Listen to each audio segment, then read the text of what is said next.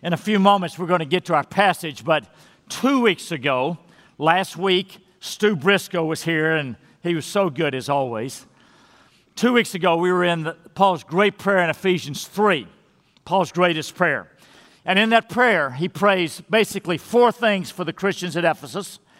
And these are the kind of things that we ought to be regularly praying for each other, for family members, small group, church, pastors, people around us. And here are the 4 things that he named. Pray that we'd be strengthened with the power of the Spirit.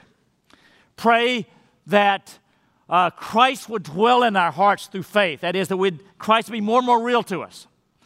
Pray especially that we would grasp how much God loves us.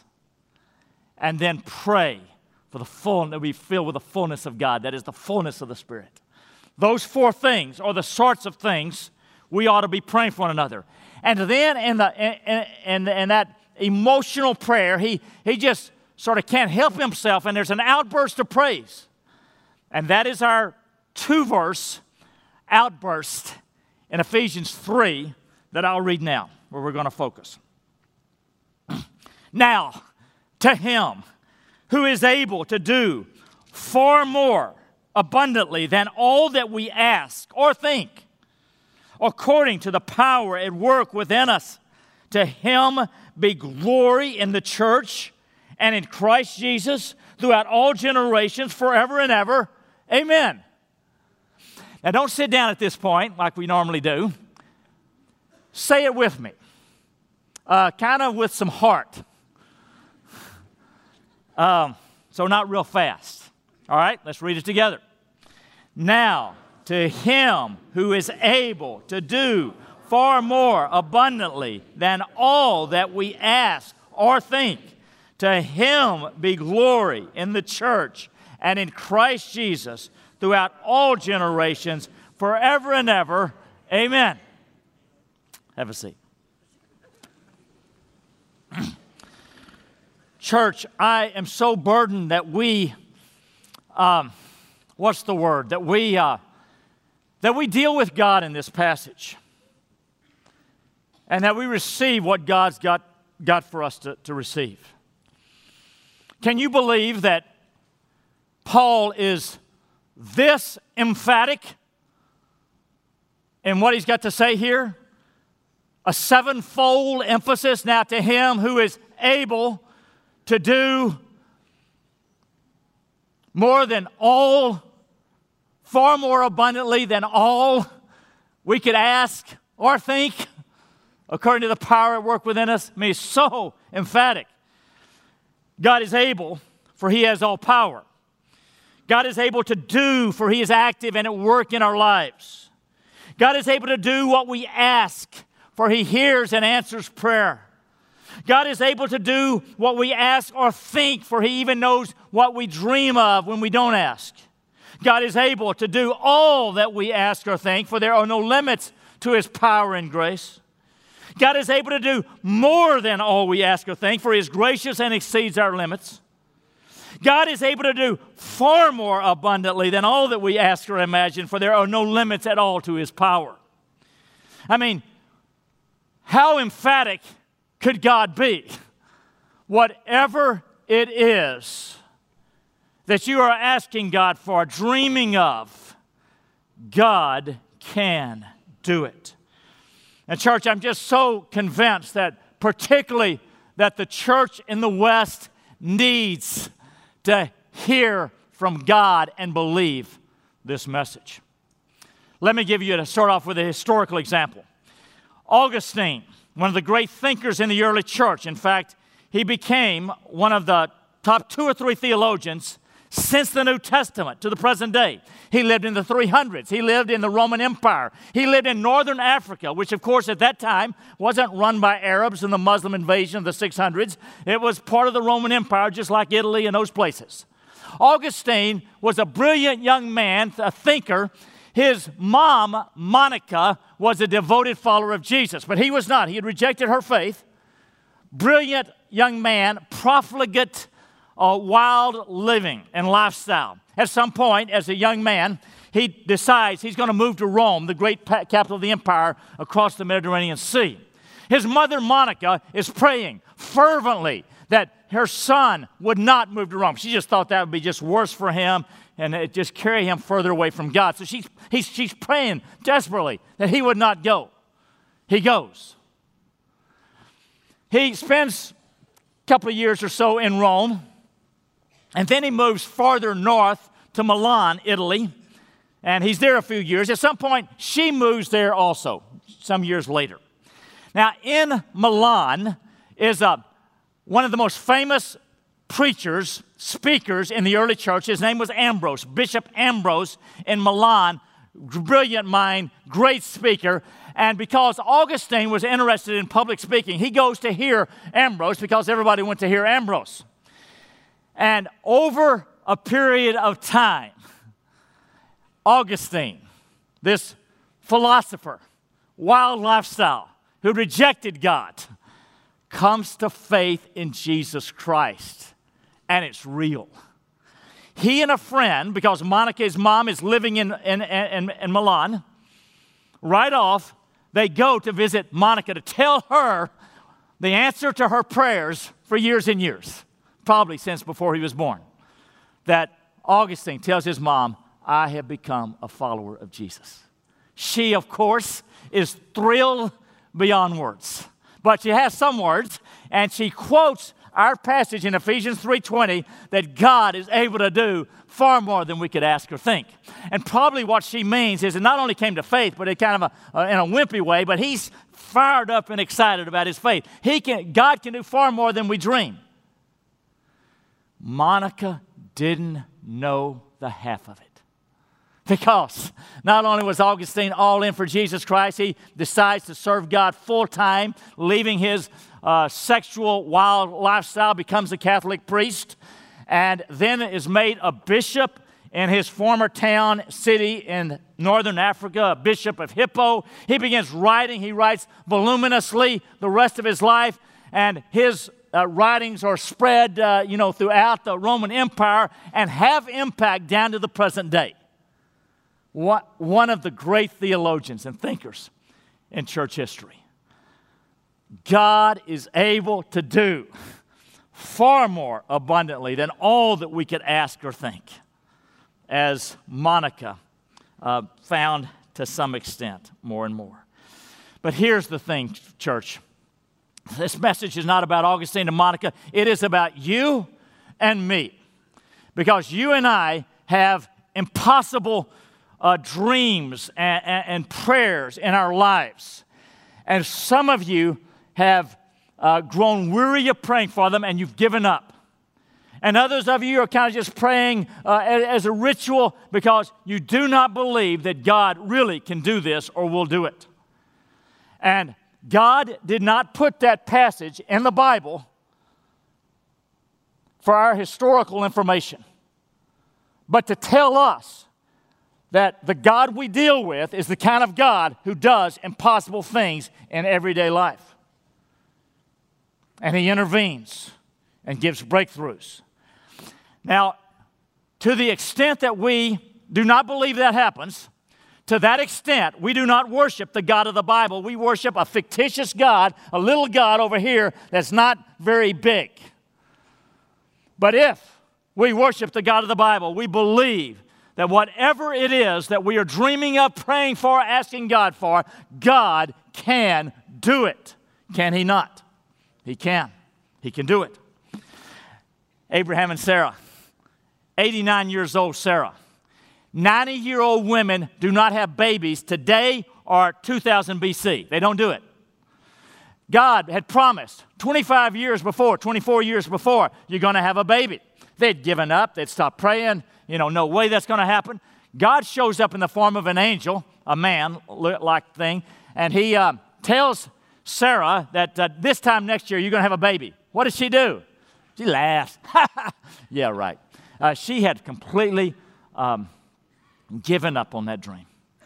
And what does God say to her in response to her unbelieving laugh? She says, "Is anything too hard for the Lord?"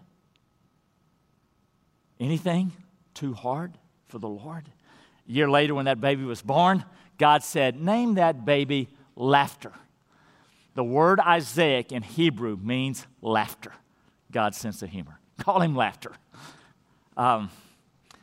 Nothing is too hard for the Lord. In Matthew 19:26, Jesus says to his disciples, he says, with men, this is impossible, but with God, all things are possible. Does that include the thing you want? With God, all things are possible.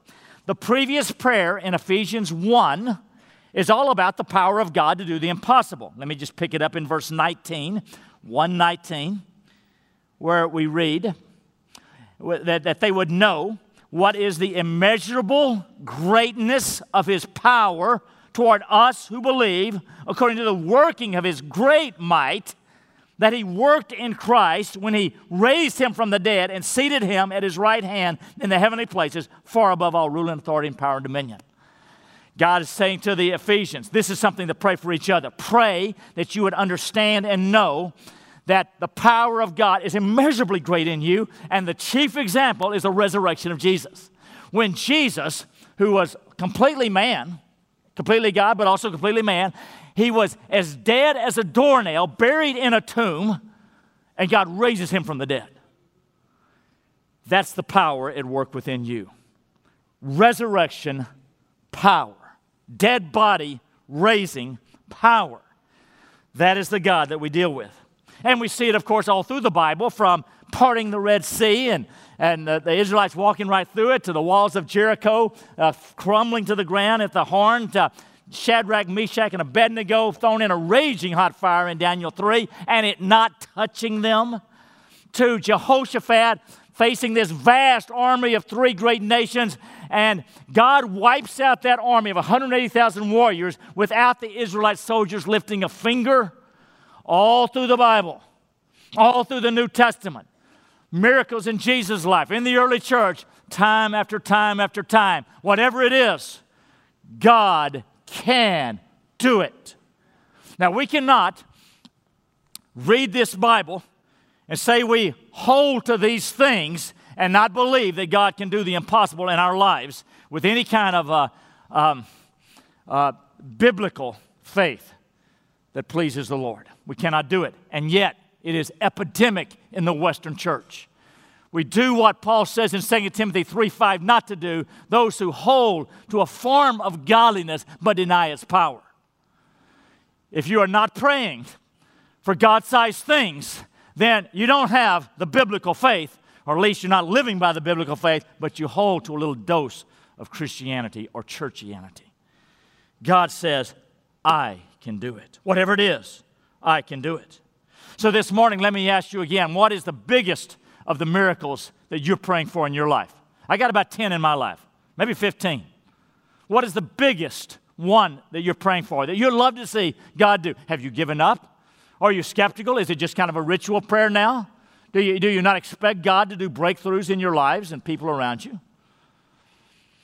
9 years ago, John Sherrill, a worship pastor, part of our staff team, John and Kelly. John, by the way, now pastors our church plant in Declaration over east side of 45, and it's doing great after a year. John and Kelly Sherrill have a little baby boy who is born after 23 weeks. And so remember when Kyle was born. He is given, the little boy, Kyle, is given 1% chance of physical survival. I said 1%. He is given 0% chance of survival without profound physical and mental problems. 0%. This is not at your fly-by-night hospital over here in the boonies. This is Texas Children's Hospital, one of the great children's hospitals in America. When he's born, he is in ICU. He is in NICU for 116 days. I think that's about as long as I've heard of. 116 days. Take a look at Kyle. 9 years later.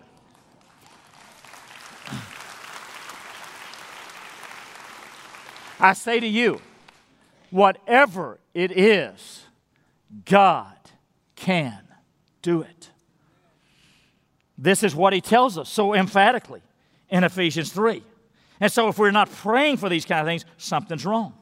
What about for your adult child who's rejected the faith? I know some of you parents, you're completely heartbroken, and I can imagine what that would be like. Can God save your child? You bet He can. Do not stop praying for them. Did George Mueller not pray for his top 5 52 years? Now, one came to faith after about 6 months, one after about 3 years, one after about 8 years, one after about 30 years, one 3 months after George Mueller died, 52 years later. George Mueller, a man of faith, believed this: if God puts these 5 people in my heart, He plans to save them. Is that the way you and I look at our top 5? I confess to you, that's not the way I look at them. Not very well. I don't care how resistant they are to the gospel. They're not more resistant than Apostle Paul was, who hated Jesus Christ. Are they? They're not more resistant, I bet, than C.S. Lewis, this towering intellect and scholar at Oxford University, who was an atheist. And when he comes to faith, despite what he really wanted to, he said, I'm the most reluctant convert in all of England. God can do it. God can do it. Don't stop praying. You got an addiction, or your spouse have an addiction and it's ruining your life, and you feel like it is impossible. Let me tell you about Charlie Howell, our lead elder, our chairman of our elders. Charlie came to faith. I could tell you a couple of great miracles with Charlie, but I'll give you one. Charlie was an alcoholic when he came to faith. He's told this publicly. I have his permission. And now, Charlie had done some EAA before coming to faith and things like that. Those are good things. In fact, we've got a marvelous recovery ministry for alcoholism and drug use here at Woods Edge on Wednesday nights at 5:30, Broken Chains in Portable 5. God uses those. But in Charlie's case, Charlie just believed that he ought to pray and keep praying about this. And so he's praying day after day. 4 months later, he has been praying hard about this. He's driving down the freeway, sees an advertisement for liquor, and realizes that God had removed from him completely all desire for liquor. 40 years later, same thing is true. God can do it. He can do it for you. What about marriage? Some of you have some impossible marriages. You don't think it's going to make it. I talk with some of you who are going through the throes of marriage struggles. Let me tell you about Brian and Candace Jenkins. Brian Jenkins, who many of you know, has preached here before, been the pastor at Riverstone before. Brian and Candace Jenkins, 9 years ago, I so remember meeting him at Panera. He said, Jeff, I've got to talk with you. Something has happened. And this is what had happened. He tells me a story that as Brian was traveling around the country, a very successful businessman, he said, Jeff, I was involved with serial adultery. Many women. And through a chain of miraculous circumstances, God brought this out in the open, and he confessed it to Candace. And she forgives him. And he, by the way, decides he is completely committed to the truth. It's truth-telling, which is crucial. Friends, that was 9 years later. Brian and Candace Jenkins today have one of the best marriages I know. They are deeply in love with each other. I did not say that Brian and Candace, that there was one adultery. Sometimes that just completely undoes a couple. There's no way. I'm talking about serial adultery. And God has worked such an impossible miracle and given them a marriage beyond their dreams. I'm saying whatever it is, God can do it. He can. Houston, a city of God. Are you kidding, Jeff? Get real. We've never seen that. God can do it. And I loved last night hearing somebody tell me, it goes to Woods Edge, I pray for it every morning, that God would make Houston a city of God, because he believes it can happen. You're struggling with pornography. You're struggling with unforgiveness. You're struggling with your temper, with anger. You're struggling with fear about finances. You're struggling with all kind of stuff. God can rescue you. He can do it. Randy Mormon, 20 years ago. Randy Mormon, young man in his 40s, 3 small children, is diagnosed with mantle cell lymphoma, stage 4 cancer, rare form of cancer, no survivors, more than 3 years, none in history. So, Randy and Michelle. Randy goes in the hospital. He's going to get a bone marrow transplant down at MD Anderson. He is put in 30 days of isolation. Nobody in, nobody out. They come to him, and visitors can speak outside in the hallway through an intercom down the hallway. On day 22 of the 30 days of isolation, Randy Mormon, right over there. Stand up, Randy. Randy and Michelle, too. Michelle, right over there. All right. You see he's alive. All righty. Day 22, he said, I'm at the worst of the worst. I'm as closest to death as I've ever gotten. I have a 104-degree fever. I've got pneumonia. I don't think I'm going to make it. Michelle visits him in the hospital earlier that night, not in the room, but down the hallway in the intercom. She leaves crying because she thinks that's the last time she's going to see her husband alive. And she's got 3 kids at home she's got to get back to. Well, sometime after Michelle left, there's a voice that comes over the intercom in the hallway praying for him. So he prays with him. He doesn't recognize this voice. It's a male voice, and the male voice knows all the details of his medical problem and even who had visited earlier that day. And when the male voice stopped praying, he rushes over to the window to look down at the hallway, and nobody's there. He gets on the intercom, calls the nurse, who's been visiting in the hallway? She says, there's not been anybody in that hallway for over an hour. He doesn't say a word to anybody. Don't want to, think he's crazy. And 2 weeks later, he's out of the hospital with Michelle, and he tells Michelle about that voice praying for him. Michelle starts weeping because she says, I remember that night. I thought you were going to die.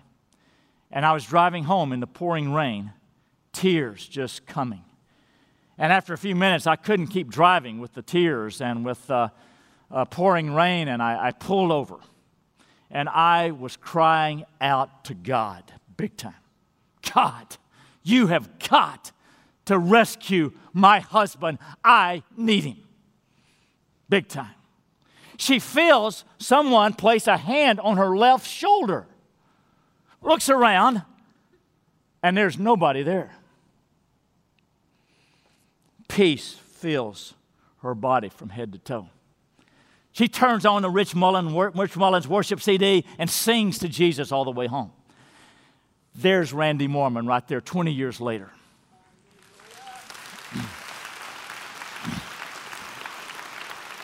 Whatever it is, God can do it. Far more abundantly than all that we could ask or think. The truth about God, He's God. If He's the God of the Bible and not a little God over here of our own imagination, He's God, God can do it. All righty, I know what you're all thinking. You're thinking what I'm thinking. Well, Jeff, I've been praying about something for a long time and He hadn't done it yet. Aren't you thinking that? All of you honest people, shake your head like this. So I'm thinking that. Why not? Why not? Well, this is what I usually say in this kind of thing, and I believe it. It's true. God is the incomprehensibly great God, and I know enough about God to trust Him in the face of Jesus Christ. I trust Him. I choose to. Now, that's what I usually say. I'm going to say a bit more this time. I'm going to give you 5 or 6 reasons that might be involved. 1, they're all about not something, not something. The first one is not ask. James 4:2 says, you have not because you ask not. Sometimes we don't have enough faith to even ask. One day we're going to get to heaven and we're going to see a whole bunch of things that we could have had if we had just asked. You have not because you ask not. That's one possibility. I don't think that happens much for us. Here's one that does. Not yet. Not yet. We knock off praying too soon, don't we? Man, we ought to pray for those things, for those names over there for a couple of years and we're done. The Nesbits weren't done after a couple of years. Abraham wasn't done after a lot of years. Maybe he was. But sometimes it's not yet. Keep praying because God uses these times of painful waiting and praying to shape our souls. Not yet. Thirdly, not best. Not best. That is, bless you, that is, in the sovereignty of God, it's not best. And God hears our deeper prayer. Let me give you an example. Do you remember my first story about Augustine going to Rome? His mother pleading with God, Lord, don't let him go to Rome. He goes to Rome. And God saves him gloriously. Monica, not best, but the deeper request for her son's salvation. God heard it. When I was a young man wanting to get married, like a lot of young men and women, I saw this woman, got to know her. I thought, well, you know, she'd be a great wife for me. She's attractive and she's smart, and so I'm praying, Lord, could I marry her? If I would have married her, it would have been a disaster. Thank God that sometimes God knows it's not best. I needed Gail. Have you had some of those kind of prayer requests not answered? In the grace of God, it's not best. Now, if my youngest granddaughter, Ren, at 1 year old, cannot begin to understand even what her dad does as an entrepreneur, much less Einstein's theory of relativity, how could we as a mere human understand the infinite God? Of course we don't. We trust it's not best. I got two more reasons, and I hate to say them because, you know, they're a little bit of a challenge. But I'm, for the sake of truth, I'm going to tell them to you. One, sometimes not fervent. Not fervent. James 5:17 says that Elijah, man with a nature like ours, prayed fervently that it would not rain. It did not rain on the earth 3.5 years. He prayed fervently. Now, I think that if the church in China or other places where life and death were on the line, that we would be a lot more fervent in our prayers. But I think our fervency level here in the West is pretty tepid. Oh, Lord, do that. You know, tepid, cold prayers. Ask God not to hear them. Pray it like you mean it. Now, I don't want show. I don't want theater. God doesn't want that. But my goodness, put your heart into it if you want God to move. Lord, please, like Michelle said, Lord, you've got to do it. Put your heart into it. Last one, even harder to hear. Not heard because of sin. Now, I hate to say that because you guys who are a little bit obsessive like me, you're going to wonder the rest of the day, oh no, is there sin in my life? Look, if there's sin in your life of this nature, you know it. You know it. I'm talking about overt sin. Do you know that the Bible says, Isaiah 59:2, Psalm 66:18, other places, the Bible teaches that if we've got sin in our life, open rebellion against God, God will not hear our prayers. There is a block between us and God. Now, God might, in His grace, answer your prayer anyway. He's a gracious God. If He'll speak through a donkey, He can answer prayers of somebody in sin. But generally, it's a block between us and God. And this is what I'm saying. A lot of you are praying hard about something, and if you're sleeping with somebody who's not your spouse, don't expect God to hear that prayer. If you're pursuing an unbiblical divorce, don't expect God to answer that prayer. If you're regularly looking at pornography, don't expect God to look at that prayer. If you can't give 10% of your income to God, 10% in an affluent nation, don't expect God to answer your prayer. If you are living with unforgiveness and you will not forgive somebody, don't expect God to answer your prayer.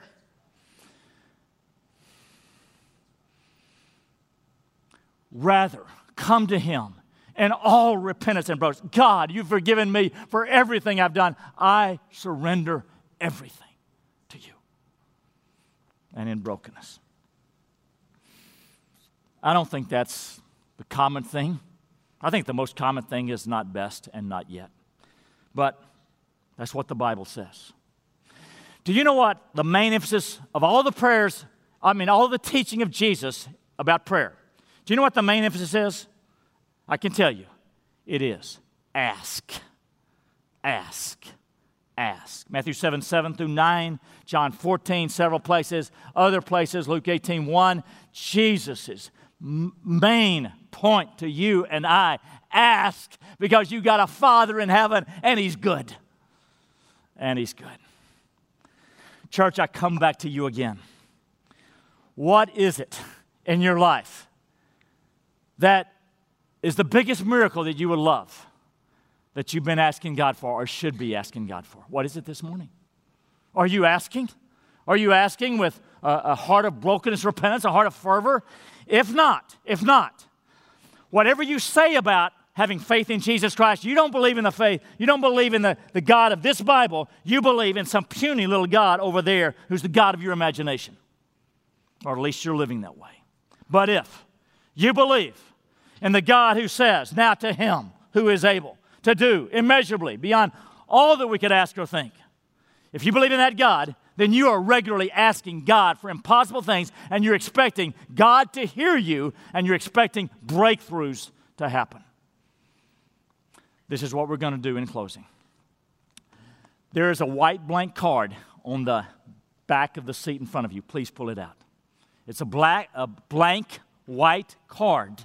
Pull it out, please.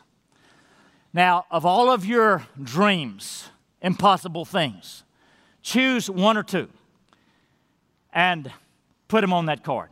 And I'll tell you what we're going to do with them. You can just summarize. You don't have to write a paragraph. If it's praying for your Uncle Joe to get saved, just put Uncle Joe. God knows.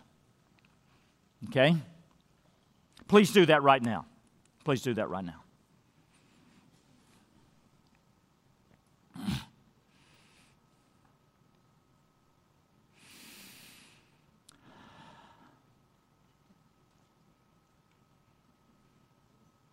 Okay. As you're doing that, this is what we're going to do with them. Several things. One is when you make your way to communion, there is a basket underneath every communion trace, and put it in a basket as an act of surrender to God. Lord, you can do it. Kind of like the Nesbit's lighting that candle, a symbolic act. Lord, you can do it. I'm giving it to you. And of course, that's not the end. That's the beginning. You keep praying hard. Get others to pray. And then we're going to collect all those cards in about 5 minutes, and I'm going to pray over them, and you're going to help me. We're going to together pray over them that God would just break through. This coming Wednesday night, we're going to do it again because we believe in the God who can do it. And we're going to see in the coming weeks and months, Lord willing, God's breakthroughs. Stand with me, please.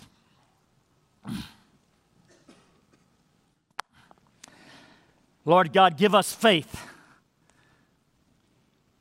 May we not be practical atheists and hold to a form of religion, but deny its power. Lord, we need faith. I do. Lord, hear these prayers. Friend, if you're in the room, you've never taken the first step of faith, opening your heart to Jesus Christ, do that right now. Jesus, I need a Savior, and He'll save you. Amen.